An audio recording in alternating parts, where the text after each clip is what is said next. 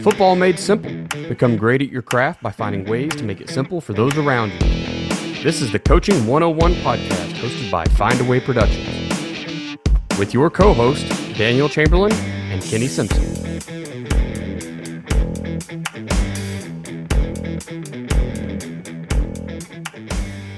How's it going, Coach? Oh, it's going all right, man. Excited to be here. And episode number 2, hopefully we'll get better and better. Can't get worse than the first one. So hopefully we'll keep moving up and go in the right direction with this. Yeah, still just absolutely pumped about being able to do this. Once again, just talking ball is so much fun, and it's almost like being on a whiteboard and just getting to draw with your friends, right? You're just drawing up X's and O's and pretending like you're good at stuff or something. I don't know. But yeah, man, having a blast. Yeah, well, and hopefully, Coach, you get something from it. I think this episode is going to be a pretty good one, talking about building that support structure. So I'm excited to kind of see where we go. I know we've got a general idea, and I'm sure we'll have some ideas for coaches that are out there. But, guys, if you're listening to this too, feel free to comment back at us. I know this podcast is going to be on all the different platforms, also on YouTube. So you feel free to reach out to us and let us know different topics that you may want us to go through, maybe more in depth. I think we're going to try to do one podcast here, which probably could be 20. It could probably easily be the whole season of different ways, to build a support structure. So I'm going to ask you before we get into the meat and potatoes, what we came here for. I know this summer you did some traveling installs. That's your second year, right? Yep. How did that go? I'm going to be honest with you. I wanted to go to Boston just to see it because I love Boston. But how did those go? Was they about like Batesville, or was it completely different? Similar. So for those that maybe don't know what Daniel's going through, I travel around and I'm able to do clinics on our offensive system. We run the gun tee system. So it's a shotgun wing tee with some RPO, kind of the new wave or so of, I think the way football is kind of moving. If you're not a wing tee guy, you call it 21 personnel. So it can kind of relate to whatever you want to be. But we do the national clinic, where I met Daniel in person in Arkansas. Had about 300 coaches at the first one, about 280 this last one, from about all over, I think like 30 states or so. It was a lot. But got to travel, so I cherry pick places that I or my wife or my kids want to go, and then we go put on a clinic there. So we did one in Atlanta. We've done one in Boston now 2 years in a row. I think that's when you were kind of mentioning. Have about 150 coaches or so, 125, 150 coaches at these satellite clinics. I did one in Charlotte. And then I've got one coming up. Actually, we just finished up in Sacramento, California. So my wife usually kind of gets first pick, and my daughter gets second pick. And then my son, he's got to go to Troy and the great part of Atlanta. That's been his 2 big ones, where my daughter has got to go to Boston. My wife has been able to go with me to Charlotte. And then she was supposed to go with me to Sacramento, but had some babysitter issues. So my daughter lucked out on that one too. But it's been really, really cool. And then I've got an install coming up in Iowa this summer where I will actually go work with the team. That's a lot of fun when you get to actually work with their players and kind of install the real offense. And excited about that. I've never been to Iowa. Didn't know it was on my list of places to go see. So I'm excited to get to do that. I think I've only been there a few times, and we drove up last year. My wife she's a physical therapist, but she works for a place called, It's a program. It's ICE, Institute of Clinical Excellence, and I acknowledge that she had some talent, and now she travels all over the United States and does what you do, but with physical therapy. So she goes in and hosts these clinics I think she does about 7 a year or 8 a year, and once a month just flies to wherever and installs how to be a PT. But they call it Physical Therapy 2.0. But it's a lot of fun. So we drove to Iowa because she wasn't just going to fly, and we had a blast up there. There's a lot of corn. It's pretty flat, which reminds me of where I came from in Oklahoma, because there's not, you see for 100 miles or whatever. So. Right. No, it's fun to connect. I'm sure that you guys have enjoyed that, and it's really fun to me. I wouldn't be doing this if I wasn't able to take my family with me, and so that's kind of been a big deal. When you kind of move away from coaching, and I'm right in the thick of it. I thought I was kind of moving away from coaching into consulting more. But you want to do that with people you love and you care for. So getting to take my family with me has been great. I'm sure your wife enjoyed getting to take you. I'm sure yes. That the scenery of Iowa might not have been what you were hoping for, but probably the time together was worth it. Yeah, absolutely. Well, if you need somebody to carry your bags to Iowa, Coach, I know the way. So I'll just toss Got them in the it. back of the truck and away we'll go. I got it. Sweet. Well, I'm very interested in seeing how those work out, especially those installs, because obviously we installed your offense. They really started it last year before I came around at Stillwell, and then this year we took it from a weird spread gun tee version back into the true gun tee until we got in the thick of the season, and then what do? We go out with 3 or 4 wide and and run the same concept. So we really proved the hybridization that exists within the system, Right. and it worked out really well. But Well, if you've been around long enough, I mean, you understand football's football. All systems kind of derive from a basis, and then they kind of go out there. I'm sure we'd probably do an episode. I'm sure at some point we will do an episode on, the genesis of where certain things came from, where they've kind of evolved to, and where they're evolving to now. That's why I have a gun T 1.0, 2.0, 3.0, 4.0. It wasn't just because I wanted to write more books. It's because you have to evolve yeah, as the defense has evolved to stop you. yep. Well, Coach, why don't you share some other ways a coach can make things simple for his staff and athletes? Yeah, this podcast is sponsored, we mentioned, by Findaway Productions. Findaway Productions hosts 3 major websites: offensivecoordinatoracademy.com, which is a place you can go to find, obviously, an academy that will take you through in depth of how to build your own offense. They also have multiple products, including a workbook that any offensive coordinator can go through, and they have multiple smaller courses or smaller products. offensivecoordinatoracademy.com. It's also sponsored by defensivecoordinatoracademy.com, which is the same exact concept, but for the defensive-minded coach. Defensive guys seem to always get screwed. It's hard to coach defense. So we want to create an academy for any defensive coordinator to walk through and be prepared for this season. There's also products in there like a workbook, a weekly planner to help you get ready, and multiple smaller products. defensivecoordinatoracademy.com.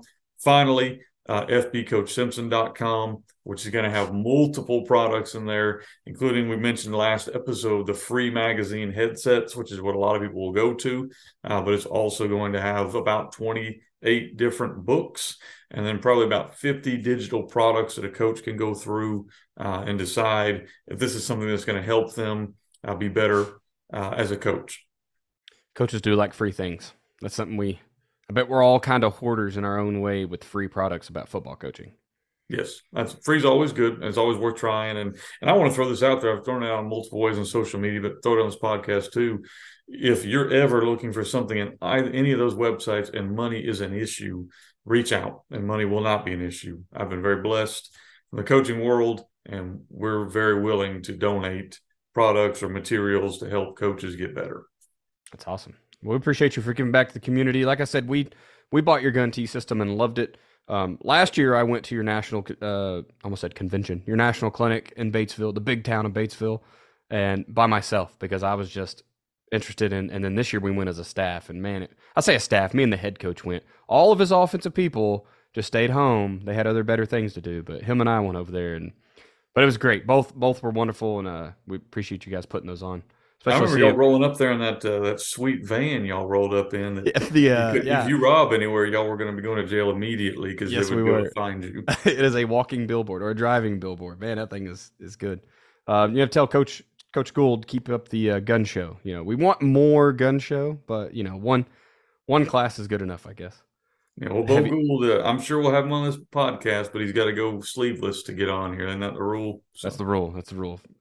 Sun's out, guns out, and it's summertime, buddy. So, all right, man. Let's get kicked off here. We're talking about building support system, and we're going to start number one with the school because obviously, as a coach, if your school isn't supporting you, your success probably isn't going to either happen at all or be very long, right? You're going to quickly flame out at a school that just won't support you.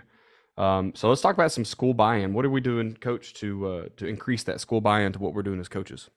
Sure. Well, unfortunately, depending on where you are, you may be going into a situation where you might not be able to do all of these things, but just give you a few things that might help you.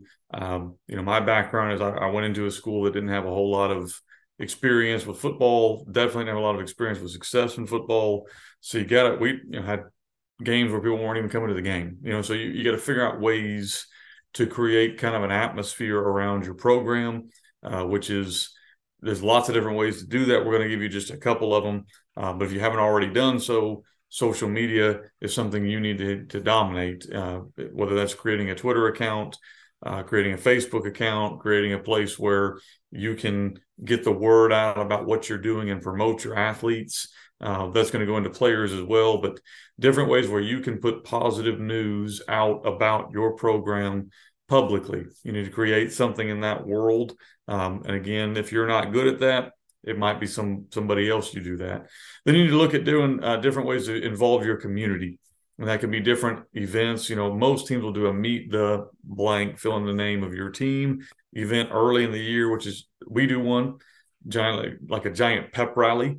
So essentially, you'll bring in we introduce our volleyball program, we introduce our kindergarten flag football players. They all walk through the helmet. There's probably, it feels like a gazillion people there, but basically, if there's an athlete playing something or a cheerleader playing something or a band member playing something, they're there that night.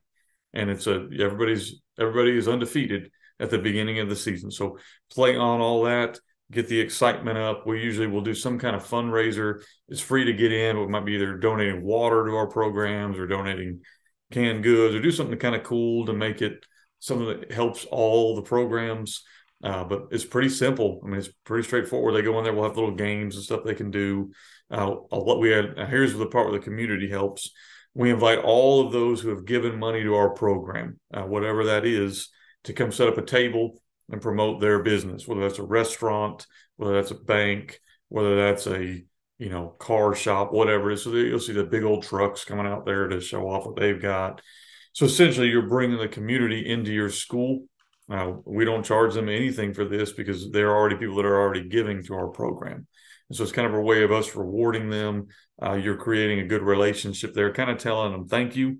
So it's been a big one for us. That kind of community event has been good. We've also done things like a mother-son date night. So where we will, for us, we do 7th through 12th graders. They will take their mom on a date. Usually we'll find maybe a local church or a local venue that's willing to host it for free. It's pretty easy to get food donated for something like that, or somebody to sponsor it. So it's no money out of your budget. And then we bring these moms in here, have the boys dress up. We'll do like a photo area for them. The boys will serve their mom. They'll walk her to her table. We'll do like different table games that are fun, almost like a newlywed game, but you're doing it with your moms, asking different questions about like, when did your mom graduate? What was her favorite TV show? And so they're playing at their table and getting a good time. And then we do, unique to us, we do like a hug your mom. We teach them how you're supposed to actually hug your mom, get cheek to cheek, hold the squeeze, no bro hugs. You got to get in there and it's really been good because the moms are who are going to support you. In the past, I've done football 101 with moms as well. We're walking around the field and we talk about the field and the safety of their kids. So we've done father-son retreats as well. We don't do that every year, but we've done that multiple years where we'll take the fathers and the sons up to some campsite or some area and go through, again, a lot of different bonding type experiences. These are usually free to do or very low cost. And these are easy ways to get the community on your side, to get the parents on your side. It's not a guarantee, but at least it's showing them that you care about their kids more than just as a player. So that's a lot of our community events. And then we do themes at our games. So like every single home game for us is a theme. Of course, you have your normal ones like homecoming, senior night. That's normal. We do a military appreciation pretty much every year. We try to do a breast cancer awareness every year. And then our school, unfortunately, has had to deal with childhood cancer. So we do one for that one as well. There's been other themes you can pick, like community support night, where we invite the same businesses can come in for a Friday night game. And so different ways to bring people in. And so a lot of times you might even have like a certain dress code you want your students to wear. So rewarding them so they pack the stands. And so lots of different ways you want to make the home game kind of a theme, whether they're out there throwing cornhole before the game or they're out there tailgating, whatever you can do to bring people into your atmosphere as a coach, whether you like it or not. And I promise you, on a Friday night at like 5 p.m., I don't really want to go out and play cornhole. Like I want to get ready to play a game, And so, but I'm going to go make an appearance. I'm going to go make sure those people know that we're glad they're there. I'm going to go, we're going to wear the t-shirt on the sideline of whatever that theme is. And so we're going to make sure it's kind of brought together. Well, real quick, interesting story here, Daniel, like this. So we did a military appreciation night one night. And so players got to wear camouflage jerseys. It's really cool. Coaches, they made us camouflage jerseys with our names on the back of it. I was like, well, that's kind of cool, And so we wore that. This older coach on my staff says, great.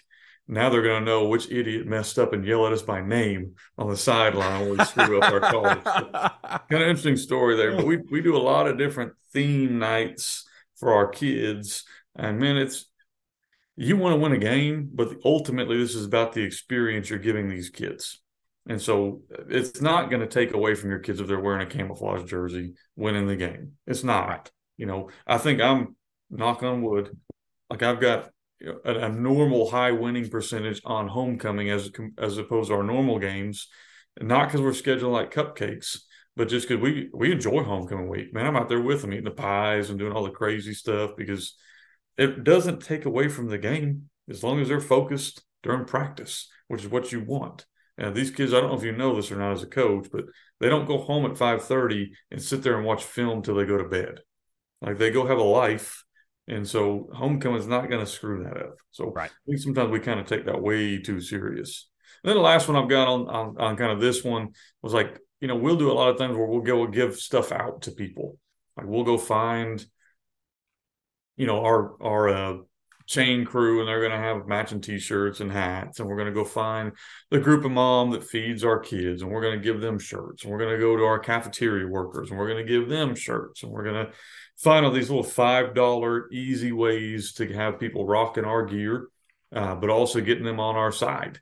And that's easy wins, is to go to a business that maybe gave you $1,000 and give them 3 hats. It's not a big deal, but to them it is a big deal. So there's just kind of a couple little ways that I think as a coach you really got to work to build that support system where people want to buy into what you're doing.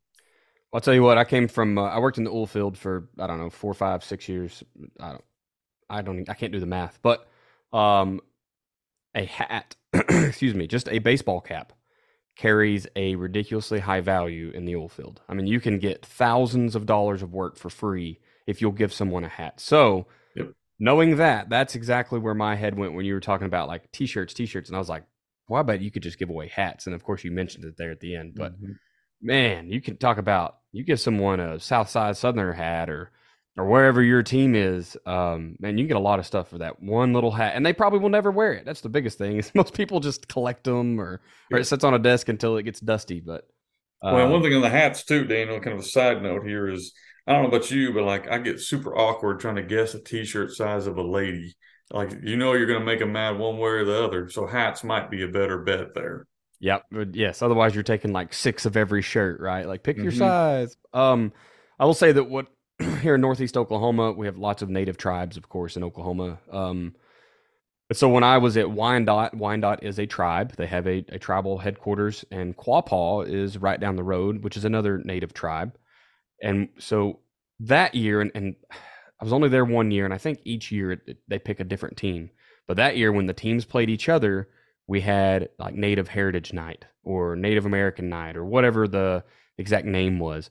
And they have custom jerseys made. So the Wyandotte tribe had custom jerseys ordered that looked like war jersey. Like it would almost like the war bonnet, and which most Plains Indians did not wear war bonnets, but they're decorated, they look cooler, and they're black and got some red in them. Wyandotte's black and white. So it was just really neat to watch these two schools that happen to be in different tribal nations play a football game, and they're out there like donning their colors. Like it was really neat. So if you're in an area that has anything like that, right? I know Oklahoma's not the only place with tribes, but you can tie it in with whatever your heritage is there, and have, find someone that will order those jerseys, because they're pretty cheap. They were like I can't remember what the Pro Look or whatever, $25 jersey or $40 jersey, whatever. It wasn't like, they weren't Nike, but you needed them 1 game a year, right? And then they just used them until they didn't work anymore, and they just ordered something to replace them. So that was pretty neat. I really liked that idea. We really tried to tie back into the native heritage at Stillwell this year. year one was a little awkward. We had to, a lot of fine line, and we didn't want to make Cherokee Nation upset, or you got to work with whoever's in your area. But I think they've got a big step in that direction, and looking to tie it back into the community, because I mean 85% of the school was native of one tribe or another, most of them being Cherokee. So how about getting kids to come out? We had a drum group come out and play the last home game, and people loved it. We definitely could have done better. I was the main guy in charge of that, and we just didn't get it set up perfect, so it's kind of hard to hear. But people loved it, man. Just tying back into whatever the culture is in your area, I think can really tie, get people, the community bought in. Well, I'm doing youth. I know we do youth football night. It's one of the nights. I don't know if I mentioned that, but and so we're going to let them in for free. So as a coach, you're now making connections with those youth parents. Your administration's happy because if the kid comes in free, well, guess who's still going to pay? Because their parents are going to bring them. So Right. you are going to have a bigger gate. So your admin's happy. The youth kids are happy. We let them run out the tunnel before they. Man, it's a stampede of kids right out the tunnel before we go out to play the game, and they have a good time. And you're starting to. We're going to get into players here in a minute, I think, later in this podcast. But you're starting to connect your current players with your future players. And that's really where you start to kind of grow your leadership. That's something that you can also kind of, your support system is, don't ignore the youth. And we could probably do a whole podcast, a whole, session on youth football, but just a real quick plug there. That's your lifeblood. So whatever your thoughts are of youth football, understand that those guys are going to be your future players. Hey, we had a youth football camp, and there wasn't a coach on the field. It was my, sophomores, juniors, seniors that had been at least 1 year in our system, and they were out there teaching the linebackers what are Right. linebacker reads, what should your steps look like, what is cover three to a DB, because they talk all the time about until you can teach something, you probably don't really know it. Like at the point you can teach it, you've learned it well enough or whatever. So when they have to go out there and teach a bunch of 5, 6, 7, 8, 10-year-olds how to take a linebacker read, like we're reading a guard, what's he doing? Sometimes it kind of it shakes the cobwebs out for them, and they go, oh yeah, that's the third one I always forget about. I forget what's a pass set do, right? Like Right. so it's pretty neat. And you talk about building leadership, just building football IQ, man. You talk about increasing that football IQ in your community. That's a really good way to do it. So we'll move on to the admin and teachers. Teachers is the biggest one to me, because yes, players see us every day during the season, generally for longer than they're going to see any single teacher. But cumulatively, they are in that building way longer than they're out on the football field, right? And unless they happen to be in your class, they're seeing usually 6 other teachers throughout the day. And so teachers' relationships is something that I take very seriously, because I can't control their grades. I can't control their attitude. But what I can do is try to get ahead of the curve and control what the repercussions might be. And I'm not saying like, oh, teacher, you're going to have to give my kid a good grade. But I want to recognize you. I understand you're going to be teaching my kids, or I say my kids, my players, our players. Let's set a precedent for when something starts to slip and go south, versus I find my player's name on the ineligibility list on Monday and we're playing the crosstown rival on Friday, right? So opening that line of communication, building that relationship where they are willing to go. I mean, we had kids this year that were, they were at their maximum absences, and we're halfway through the season. We're like, number one, we don't know they're missing. Had we not had those relationships started, because they weren't in place as well as we wanted, but those teachers came to us, right? And the administration came to us and opened that door to like, okay, let's resolve this issue before it derails your season and it derails these kids sitting in seats, because those go hand in hand so often. Yeah, well, I'm going to say something that probably teachers may agree with you, coaches probably will not, but like being a teacher, imagine is harder than being a coach, because those kids signed up to come play football. Like they want to be with you, which is a huge responsibility, because you have a bigger sway over them than any teacher ever will. So that's the good part about being a coach. The bad part about being a teacher is, I mean, did you enjoy English class like when you were in school, Daniel? Because I sure didn't. Like I hated it, and I didn't really enjoy pretty much anything except for sports when I was in school. So those teachers have a difficult job, and so you have to, as a coach, you have to kind of acknowledge that. You have to also acknowledge that there's going to be times those kids are not going to enjoy their class and they're not really probably going to try super hard. That's not going to happen. But what can we do as a coach to maybe uh, create some, you mentioned it, open lines of communication where a teacher feels, hey, coach, can I come to you as opposed to coming to the principal, or whoever it is? And you kind of want that same relationship with the principal too, where again, I don't know what school you're in. Sometimes they don't work that way. But fortunately for us, we've created an atmosphere where principal, teacher, coach are all together. And we want to make sure that it's always focused around what's best for the kid. And I think that's where a lot of teachers and coaches and unfortunately administrators at times can even lose their way, where we start to want to punish somebody. Well, the goal of discipline is to change the behavior. So what are some ways we can help the teacher change that behavior? And so that can be meetings, you go in there with the student and meet with the teacher where you're together. Because a lot of times, I don't know about your school, Daniel, but we don't have a lot of our kids don't come from like two parents or some from even one parent. So a lot of times we are the parent. And so the teachers a lot of times don't know that. Like they don't know the full story of the kid you're working with. You know more details than they do. And so there's ways you can share that with them. It's not excuses. We're not giving kids excuses, but we are going to give a reason potentially behind why they may be acting the way that they're acting. So for helping a teacher form a relationship with a student is one thing you can do. You forming a relationship with a teacher is another thing you can do. And then always having open lines of communication as far as directly with teachers are things that I would recommend you do. When you talk about your team, just in general, things you can do, you want to make sure that your team is going to be disciplined. And discipline can look many ways for different people. Like to me, a disciplined team is going to be able to do things that are required of them, even when they don't want to do it. That's kind of the definition of discipline to me, is they're going to do things they don't really want to do because they know that's what is needed to be done. And so that can look like, and should probably look like, taking care of our facilities. Nothing's going to bother an administrator more. I'm kind of transitioning to administrators here, but administrator more than when you go ask them for stuff or money and you're not taking care of what you currently have. And so we stress that with our kids a lot of, guys, I'm going to go out and raise a lot of money for you guys to have the best stuff we can possibly have. But I can't do that if I'm walking donors through here or administrators through here and this place looks terrible. And so helping the kids kind of understand that these facilities need to look and be taken care of.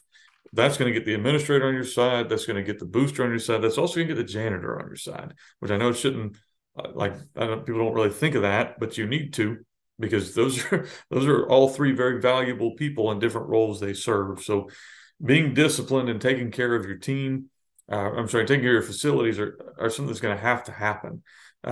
The last thing I'd kind of mention on this one, and I know you had a couple of things you wanted to talk about too, was as a coach, you've got to go to events. Like, I'm not talking about go to basketball games. Those are fun. Like, go to the choir concert. Does that sound like fun? Nope, it doesn't. And my kids are in it, and it still doesn't sound like fun. But we do this kind of a big choir deal around Christmas. So my first year, we went and enjoyed it as good as we could enjoy it, possibly. But it created relationships there now with choir teacher and with that set of parents and with our administrator. Oh, Coach Simpson came to the choir deal or whatever it was. Or we're going to go to teacher meeting and we're not going to sit on the back and draw football plays. We're going to actively participate in the staff meeting. Coach, you're telling them our secrets here, okay? I'm sorry. The notepad is not taking notes about how that kid did in choir, okay? Correct. So 100% is my chalkboard. Be an active participant. When they do those teacher developments, I promise you, the teachers hate it as bad as you do. I promise. Maybe that one teacher asks all the questions, likes it more, but everybody else hates it as bad as you do. So be active in it, be around, be somebody who's going to engage with other teachers, because there's going to come a time when that relationship is going to play a big role down. And you already mentioned it. Maybe it's an eligibility deal. Maybe they can give you a heads up on something that's going on in their classroom. There's just going to be a time where that relationship is going to matter to you, and you want to make sure you're doing everything you can to open those lines of communication. Yep, I love it. So for teacher relationships, I just want to talk about some examples of how we built that. And you discussed the meetings and the in the building stuff. Something we did as a team this year is we had honorary captain night for our teachers. And so what in the future will be the kids get to vote and bring, whatever teachers, maybe it's the ones that treated them best because they're kids, right? And so it's punishment or reward. That's the two things they kind of usually understand. But the teacher that the kids vote on, and we wouldn't repeat in a season, but that's who gets to be the honorary captain for a home game. And so we do 2 per home game because there's 10 games. Usually half of them are away, and we're not going to clutter the sidelines or force a teacher to travel to an away game they normally wouldn't go to. But so we just walk 2 teachers out in a away jersey at our home games. They get to pick whatever number they want. So sometimes the kid's like, oh, I nominated you. I really want you to wear my jersey. You talked earlier about picking out t-shirts for women and trying to judge that size. This is where I definitely brought every number from like 1, 20, 50, 8, right? I don't know. You're just going to put on whatever one fits. But we get those teachers out. We have a thing that the PA announcer says, and we recognize those teachers as who the kids want to acknowledge is the teacher that's helping them the most, the ones giving them the support, whether it be throughout the year or that week period, whatever it happened to be. This year, the coaches had to pick most of them because we kind of started it halfway through, and then just getting the kids to buy into anything was pretty difficult this year. I won't lie. It was they were the least participative group of kids I've ever been in front of. Like it couldn't even get them to take pictures for graphics because that's not the cool thing to do. Like we're just supposed to exist and breathe oxygen. Okay, gotcha. But in the future, that's how it'll be. They want to vote for those and let the kids pick. And then we just acknowledge that. And man, the teachers loved it. They really did kind of eat it up. They get to wear the jersey on Friday all day to school. So just like the players are doing. And it sounds corny, but kids love corny, number one. And teachers love to enjoy the corniness with the kids who are just, they love it. So it was kind of a win-win for everybody. And it did build those relationships between the coaching staff. I mean, you take a picture with the head coach, you got your jersey on. That's a big deal. Social media, we blew it up on social media too. So just spreading the word to everyone we could say it to that these teachers did an amazing job with our student athletes and they should be recognized. So we got some good buyback from there. One thing that we did this year, I don't know if we won't be able to do it every year, or we're going to adjust it every year. So you kind of take and adjust as you want to, but we were getting new jerseys. We were kind of in a cycle year where we were going to get new jerseys. So I took all the seniors and let them go pick one of their old jerseys. And then we had them pick the teacher that impacted them the most their entire career. And so they actually gave them, so they could go to the kindergarten teacher. We had some give their kindergarten teacher their jersey. Some gave a junior high teacher a jersey. Some gave a middle school teacher a jersey. Some chose high school teachers. So then I talked to the principal. Of course, he was all on board with it. So we got a bus, went around, got them out of class, pulled them right out of class. And I gave them just a general line they had to say, with basically Miss So-and-so or Mr. So-and-so, coach asked us to pick the teacher that impacted us the most and give them our jersey to remember us by. I chose you. And so it was really, really neat. Obviously, you're not going to get new jerseys every year, so we may have to do more of a T-shirt, I'm kind of thinking, in the future. But it allows, because some of these kids had been there since kindergarten, and so they went to their kindergarten teacher and gave it to them. So it was kind of exactly like Daniel was saying, but maybe we did it during the off season, so after the season was over. But it was a neat deal and something that we will definitely do again. Our teacher really, really enjoyed it. I know we threw away probably because they outdated probably like 40 helmets this year. So that's another thing. There's no reason you can't give away a non-reconditionable helmet, right? And just say, here you go, put their number sticker on the back. Like there's so many cool ideas there. That's beautiful. I like it a lot. And then we're going to go on to the next part now, Coach, and that is coaching buy-in. So what are you doing to ensure that the staff, maybe you're not a head coach and maybe you're the DC, or maybe you're an assistant coach that has an idea, whatever it is. What are you doing to increase that staff buy-in? Sure. And we're just going to touch on this because we could be here for 6 hours if I kept going through this. I know we're going to do a whole episode, I think, on coaching organization. That's coming up this season, but I'm going to give you kind of 3 basic things that may help you with coaching buy-in. Number 1 is be organized with your coaches. Like coaches need to know when you expect them up there and when they're going to be able to go home. And that sounds simple, but it's often not. Coaches kind of feel weird about like they don't want to be the first one to leave the field house. So, are we having a meeting right now? Or are we just kind of hanging out? And so Right. we try to be very careful with, hey, we're going to meet from here to here. And then if you want to hang out, I'm not going to kick you out of the field house, but this is the time we're done meeting. And I'm very upfront with it, guys. If you need to go, we're done. You go ahead. If you want to hang around, hang around. We do the same thing with our summer calendar. They need to know when they're expected to be up, when they can leave. Okay, that doesn't mean make them lazy. It doesn't mean anything about it, but they need to go tell their wife or whoever they're going home to that this is the time I'm expected to be up there. That will obviously adjust. You can't be perfect. I mean, you can't, because things happen. But Right. you can be pretty good. I mean, you can be pretty on top of. We're gonna have a Tuesday meeting every Tuesday. We're not gonna meet after practice Wednesday. Whatever it's gonna look like. If possible, try to move your meetings into the morning. That will be inconvenient for the coach, but good for their family because they can go home earlier. Weekends, be very detailed with when they have to come up. I used to have all my coaches meet on Sunday. We'd all meet on Sunday from this time to this time. Well, now we've got to even where we're more detailed, where I'm going to meet with this specific coach at this time Sunday, this time Sunday, this time Sunday, this time Sunday, and the full staff doesn't come together till 6. So if they get their job done on Saturday and Sunday at home, or if they want to come up and work, that's fine, however they want to do it. But they're not required to be up there from 2 p.m. to 9 p.m. on Sunday when they're the D-line coach and they did their work on Saturday.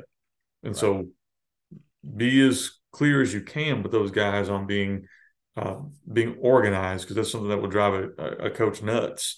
The second thing is learn how to use them. I think we're going to do a whole session on this, so I don't want to go too far into it. But basically, learn how to use your coaches for the talents that they have. Learn how to figure out what they're good at. We have a kind of a one-on-one rule. I don't know if my coaches know exactly what I'm doing here, but I think they kind of figure it out. It's a one-on-one rule. So, like, if I give you like a sucky job, like a bad job, like laundry, that job's terrible. Well, then you're going to get a good job on the back of it that kind of pairs with that. So, like, if you do laundry, you might be able to get to pick out, some of our uniform stuff. So that's kind of a good job with it. If you are the technology guy, that job's horrible. So, like, if you got to do the technology, well, you get to decide what platform we use. You also get to decide what camera we use, what TV we're going to go with. So, kind of more, you have some authority, not just go be the sideline guy. So there's some authority kind of given with that. We've got guys that do things like graphics, like, or they'll help us do. I'm blessed to have a wife that does a lot of that, but we have a coach who they're going to run social media. Well, that's not a bad job. The bad job that comes with that is they also do like our weekly email announcements. That's not very fun. So you kind of put those together.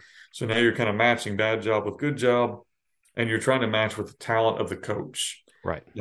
And then we also sit down, we ask them kind of what their goal is.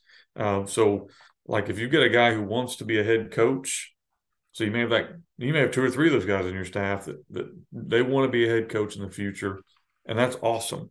Well, those guys are about to get more responsibilities. That's just part of it because that's what they want. Not because I'm dumping more responsibilities on them, but if you really want to be a head coach, help me organize this parent meeting. If you really want to be a head coach, help me do these POs. You really want to be a head coach, and I'm not going to just dump them on you. Like, we're going to go through the process together, but then I'm going to give you the ability to do some of that stuff. Come sit in this parent meeting where I'm meeting with this parent. I got to have a witness. So guess who the witness is? Rotate those guys through.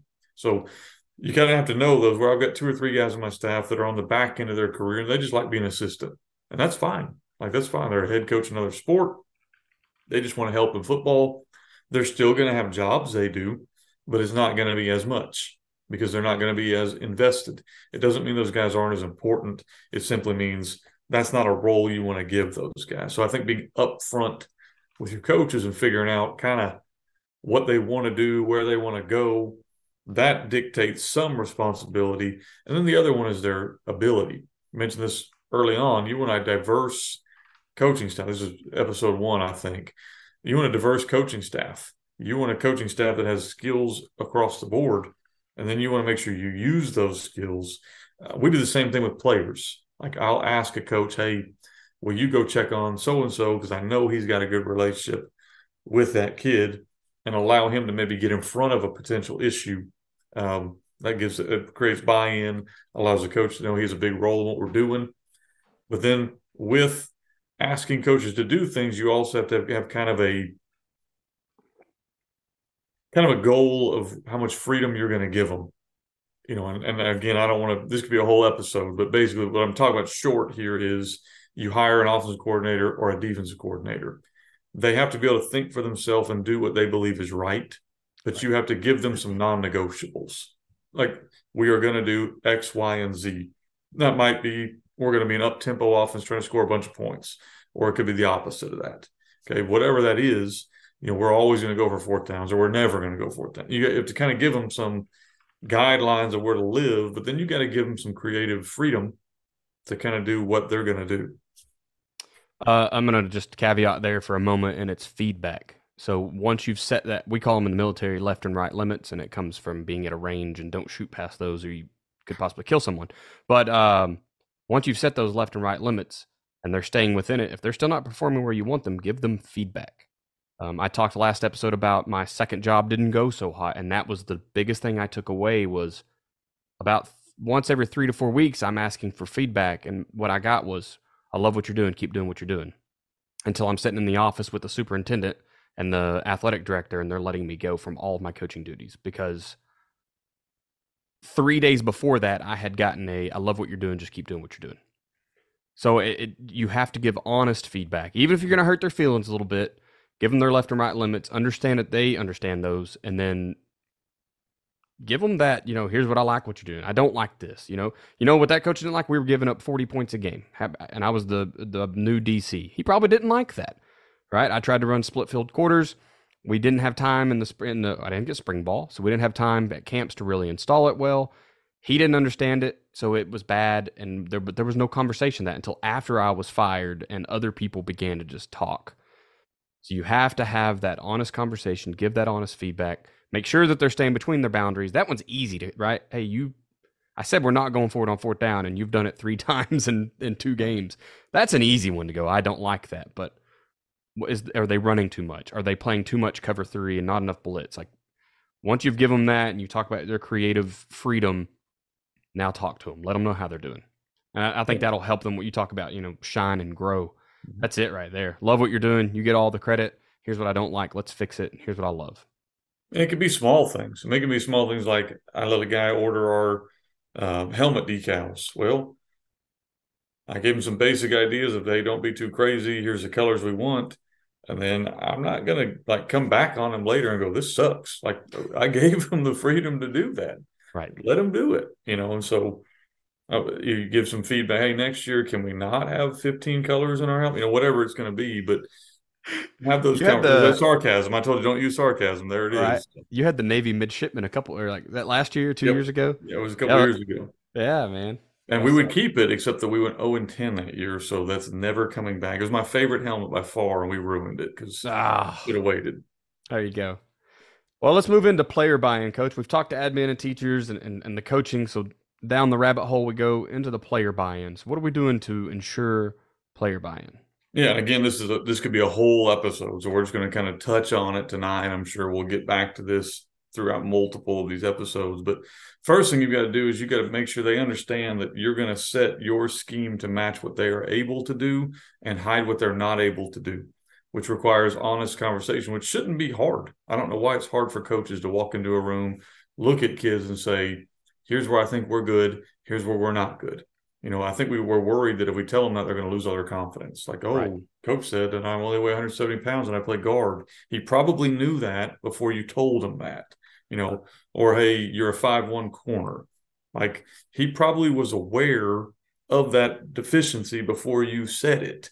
What you have to convince him of is how you're going to use scheme to hide his deficiency and to highlight his strength. There's lots of ways. Of course, I would pitch the gun tee. That's what I run. But a lot of things we do is we create angles for linemen. We ask them to block half of a guy. So that allows smaller linemen to be successful. We allow guys to get into space. Maybe you have big linemen that are slow. Well, we're going to shrink your splits to help you guys out. Maybe you have a DB that can't cover anyone in man, so you're going to stay in zone. Those conversations need to happen so that the kids understand that you are adjusting to help them. Like, I'm coming in, here's what I see, here's where I see you, here's what your role is going to be, and here's how our scheme is going to maximize that role so that you can be successful individually, but more importantly, we can be successful as a team. And so you've got to be able to, one, honestly set your scheme to match your talent. And then two, you got to be able to explain it to your players so they understand that you know what you're doing. Because you want your players to buy in, you better know what you're doing. Like, that's just, I hate to say that, but like, they're going to see through somebody getting up there talking scheme that doesn't know what they're talking about. So do your homework and make sure you're ready for that. Second thing is, we want to create leadership. I'm not against, so I don't, be careful here. Like, I'm not against having leadership programs, but I feel like as coaches, all we do is do different programs. Like, we figure out a program for this, a program for that, a program for this. Growing leaders is a lot more about natural teaching times. Okay. So like, you can't just, there's nothing wrong with doing a book study with your kids. It's probably a good thing to do. Go do it. But if you just do a book study, that's not going to all of a sudden give you great leaders. Or just going through this program and now I'm going to have 4 leaders. Or we're going to get together and vote on captains. And that's not how, the life doesn't work that way. Right. So how are you actually going to grow leaders? Well, a couple of the ways that we do it is, one, we already kind of mentioned, the youth kids. I will bring a lot of I call them alphas. So these are the guys that walk in the room and they're in charge. Like, they're in charge of the room, whether you like them or not. Like, you don't get to cherry pick these guys. Like, we all want that guy who's a 4.0, 29, who's going to be the perfect, great worker. We want that guy to be our alpha.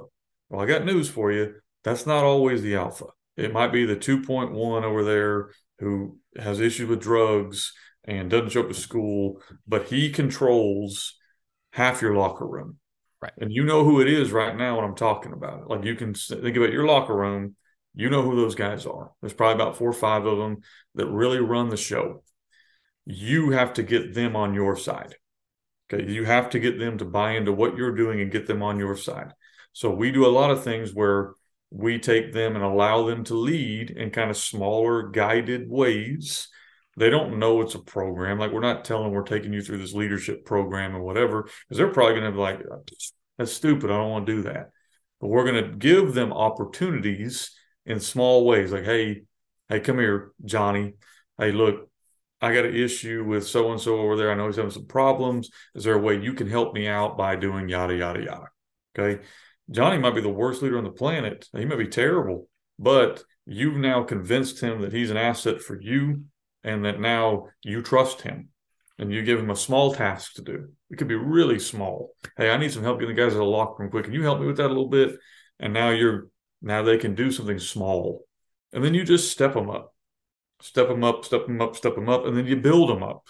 Those are guys you got to be real careful with, a lot of positive reinforcement, a lot of showing them what to do. Because whether you like it or not, they control the locker room more than you do. So you have to control them. And so as a coach, I know that sounds weird and manipulative. I don't mean it that way, but you have to figure out a way to control the main guys that control the locker room. You can't control all 900 of them that you might be in charge of. But if you can control the main ones, you can kind of dictate the atmosphere for the rest of them. And so I hope that made a little bit of sense. The last thing I'll leave on is just what's called servant leadership. I think you're a coach. Like, you're not a dictator or a president or a boss. These kids are here of their own free will. You are there to serve them and help them get where they want to go. Think about, I don't know where I heard this from, but I'm going to keep stealing it. So a coach back in the day was a vehicle that would take somebody of importance from where they were to where they wanted to get. That's what a coach is. Well, that's what you are. You're taking somebody of importance from where they are to where they want to go. That's your entire job, your entire existence. So when you think of it that way, it becomes a lot easier to understand you are there to serve them. They're not there to serve you. And when that changes and they recognize that that's what you believe in, it's going to be easier to win people over. I like it. I want to add, and this is the military side, and that's what I'm going to bring to this podcast all the times, is where I tie this in. So something I guess I didn't do in my intro last episode is that I'm a instructor for Oklahoma's Officer Candidate School, which is where we take soldiers that are fresh off the street up to, I went through the program as a 12-year veteran. So all different walks of life come to OCS to become officers. So that's what we're developing there. This has absolutely nothing to do with OCS. This is more to do with the Army in general, but we teach leadership. We have a manual, okay? If you want to look it up, look up U.S. Army FM 6.0. I think it's 6.0, not 6-0. But anyway, 6.0, and that is how the United States Army teaches leadership, from developing to, maintaining a high standard, whatever. But what, especially on the NCO side, we're based on be, know, do, okay? Those three words. So you have to be about it. You got to be the part. And this deals with your values, showing empathy, service, like you talked about, servant leadership. Like, people need to know that you're there to do the job just by how you appear, your discipline, your humility, right? You can't be the coach that's throwing an absolute fit on the sidelines and then, requiring respect of your players. The way you look, unfortunately, we know that in coaching, sometimes we let our weight get away from us or our appearance, right? But we're also pushing kids in a weight room to be, little Greek gods.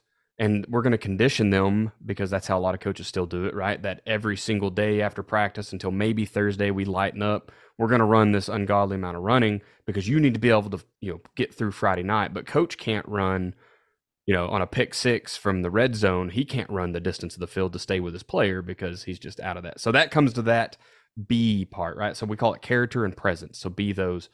Know is intellect. And you talked about it earlier. You cannot get respect or be a leader on the football field if you don't know what you're doing.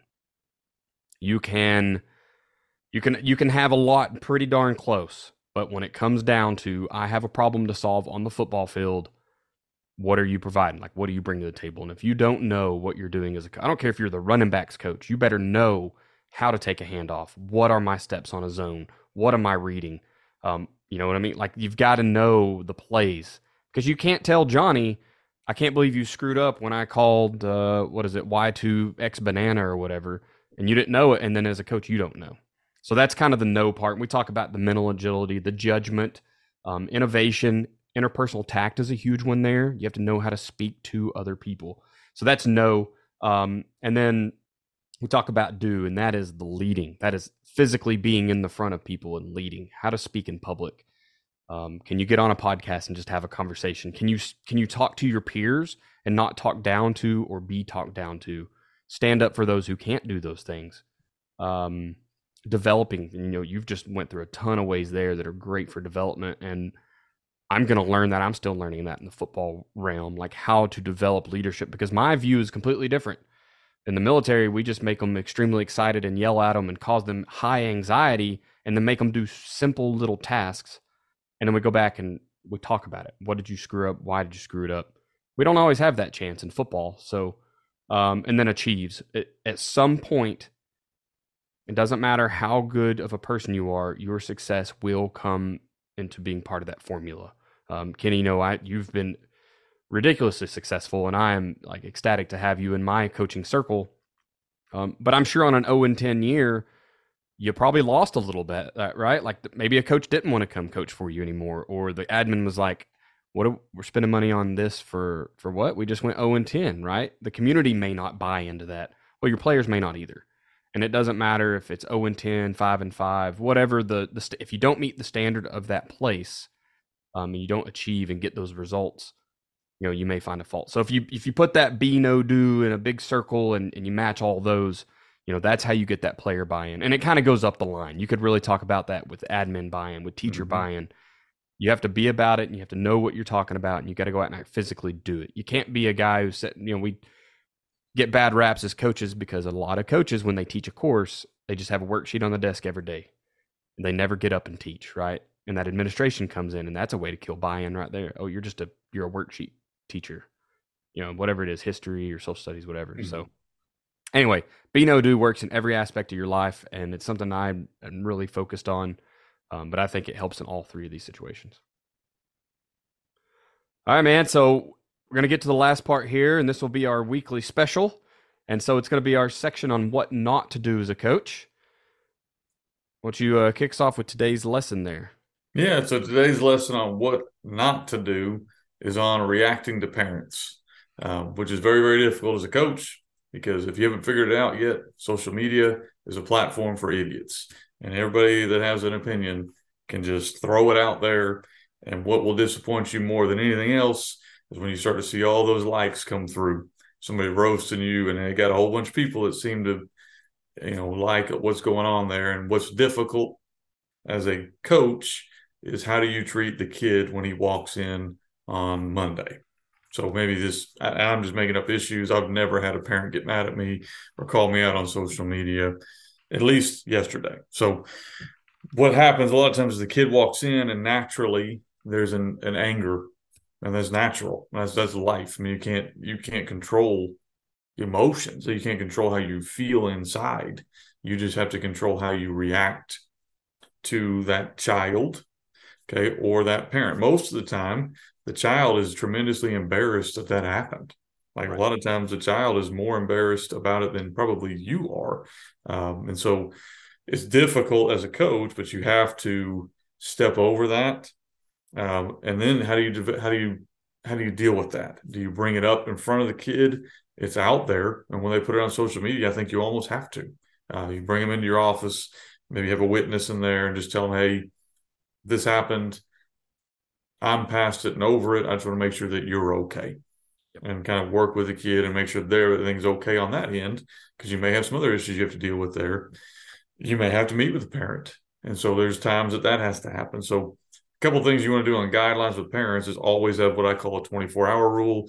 If it's a game, for me, it's usually a 72-hour rule almost. So they get mad after a game, they want to meet, and they can come meet on Monday, and we'll set up a meeting to do that. They get upset because somebody got hurt at practice. That's fine. I'm willing to meet with you. Here's what's going to happen. And then you have guidelines in those meetings of, we'll talk about your kid. We'll talk about his health, all that kind of stuff. We will not talk about other kids, playing time, any of that kind of stuff. And I promise you, 99% of your parent meetings go in with the guise of it's something else. But the reality is it's about playing time. It always is. And so kind of get ready for that. But you as a coach cannot react to it, because I can tell you right now, there's been multiple times that I've wanted to. Fortunately, I think I've done a pretty good job of avoiding that. You can't react to the parent, and you can't react to the child anywhere different. As a coach, you're going to have that temptation often. I've seen coaches before look in the stands when somebody's yelling at them. Don't do that.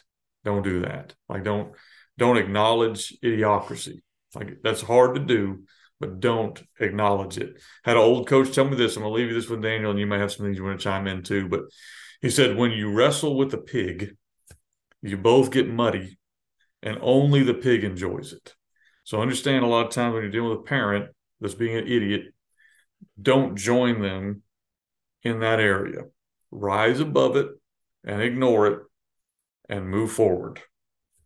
Yeah, there's no good to come. My head coach was at a softball game for his child just recently, and the crowd was heckling the ump. And at some point, the ump broke that third or fourth wall or whatever you call it in movie, you know, when the actor and interacted, and then it was on like that. He did not have a good night after that. So it's bad enough as is, but once you break that barrier, once you interact, now they know they're in your head and they got your attention. So. And not to take the parent side, because I am a parent now, but just so you know, most of the time, not all the time, most of the time, parents, believe it or not, are trying to help their child. Yeah. Like that's what's happening. They just have no idea how to do it correctly. You know, they're trying in the best way they know how, which is wrong, to help their child. And the best thing you can do is ignore it. Yeah, I mean, the only experience they have is Sundays or Saturdays at home, right? When they're just yelling at the TV of how bad the ref is. They don't understand. Like that's how they know how to do things. So, all right, man. Well, once again, Kenny, why don't you tell us exactly how coaches can find products to make coaching simpler and make what they're trying to do simpler for athletes? Yeah, Coaching 101 podcast is sponsored by Findaway Productions. So Findaway Productions has three large websites under its domain, offensivecoordinatoracademy.com. If you want to coach offense, want to have the opportunity to go through an academy that can make you a better play caller, I'd go over to that website. You can also look at multiple products that are smaller, offensivecoordinatoracademy.com. Defensivecoordinatoracademy.com is for any defensive coordinators, regardless of the defense that you run. And it features an academy. It also features a workbook and several other smaller products, all things defense. If you're a defensive coach, defensivecoordinatoracademy.com. Finally, fbcoachsimpson.com is going to feature multiple different coaching materials, including 28 books, over 50 digital products, and the free magazine Headsets, which is up to about 18 or 19 issues at this point. All things and headsets are free, available for download over at fbcoachsimpson.com. Perfect. Social media, where can we find you, sir? FB Coach Simpson is my Twitter handle. You can also look us up under Gun T System on Twitter as well, and then multiple Facebook groups. Offensive Coordinator Academy, Defensive Coordinator Academy, Head Coach Academy, as well as the Shotgun Wing Tee. All of those Facebook groups are available. You can join in. Great communities, a lot of support over there. We're free exchanging of ideas, or you can email me, fbcoachsimpson@gmail.com. I am at Coach Chambo OK on Twitter. That's probably the extent of where you'll find me on social media. You can email me at any time at chamberlainfootballconsulting@gmail.com. If you want to become a guest or come on and talk some football on the podcast, feel free to reach out there. If you want to get in touch with Kenny with headsets and you don't want to email the man himself, feel free to go through me. Anything dealing with the podcast, I'm happy to answer questions, or just football in general. If you want to invite me to your local Zoom call and just talk, I like that too. I coach and talk football. The podcast is going to be at Coaching 101 Podcast on Twitter. I've been in the background working that over right now because Twitter's made it way more difficult than it used to be. So thank you, Elon, I guess. Down with the bots. So you can reach out there. You should be able to find the latest episodes and whatever our thoughts are for the week. We'll be talking about some stuff. A lot of Coach Simpson stuff will be shared there. Maybe some leadership guidance. We'll see what that turns into. It's an evolving monster because it's on day one. So we have no idea what might end up there. Any last second thoughts before we get out of here, Coach? Appreciate you guys checking it out. Again, feel free to reach out to Daniel or myself. We both have a heart for helping coaches, and if we can help you, please reach out. Perfect. I want to thank you for being a listener of the Coaching 101 podcast. Tune back in next week as we will discuss whatever it is. This is the part where we're going to have to work on. Look, we already found an error. I didn't write it in. Generally, I'll talk about whatever we're talking about next week, but we're making that schedule now. So we'll live you with this. It's hard to beat someone who never gives up. No matter the situation, find a way.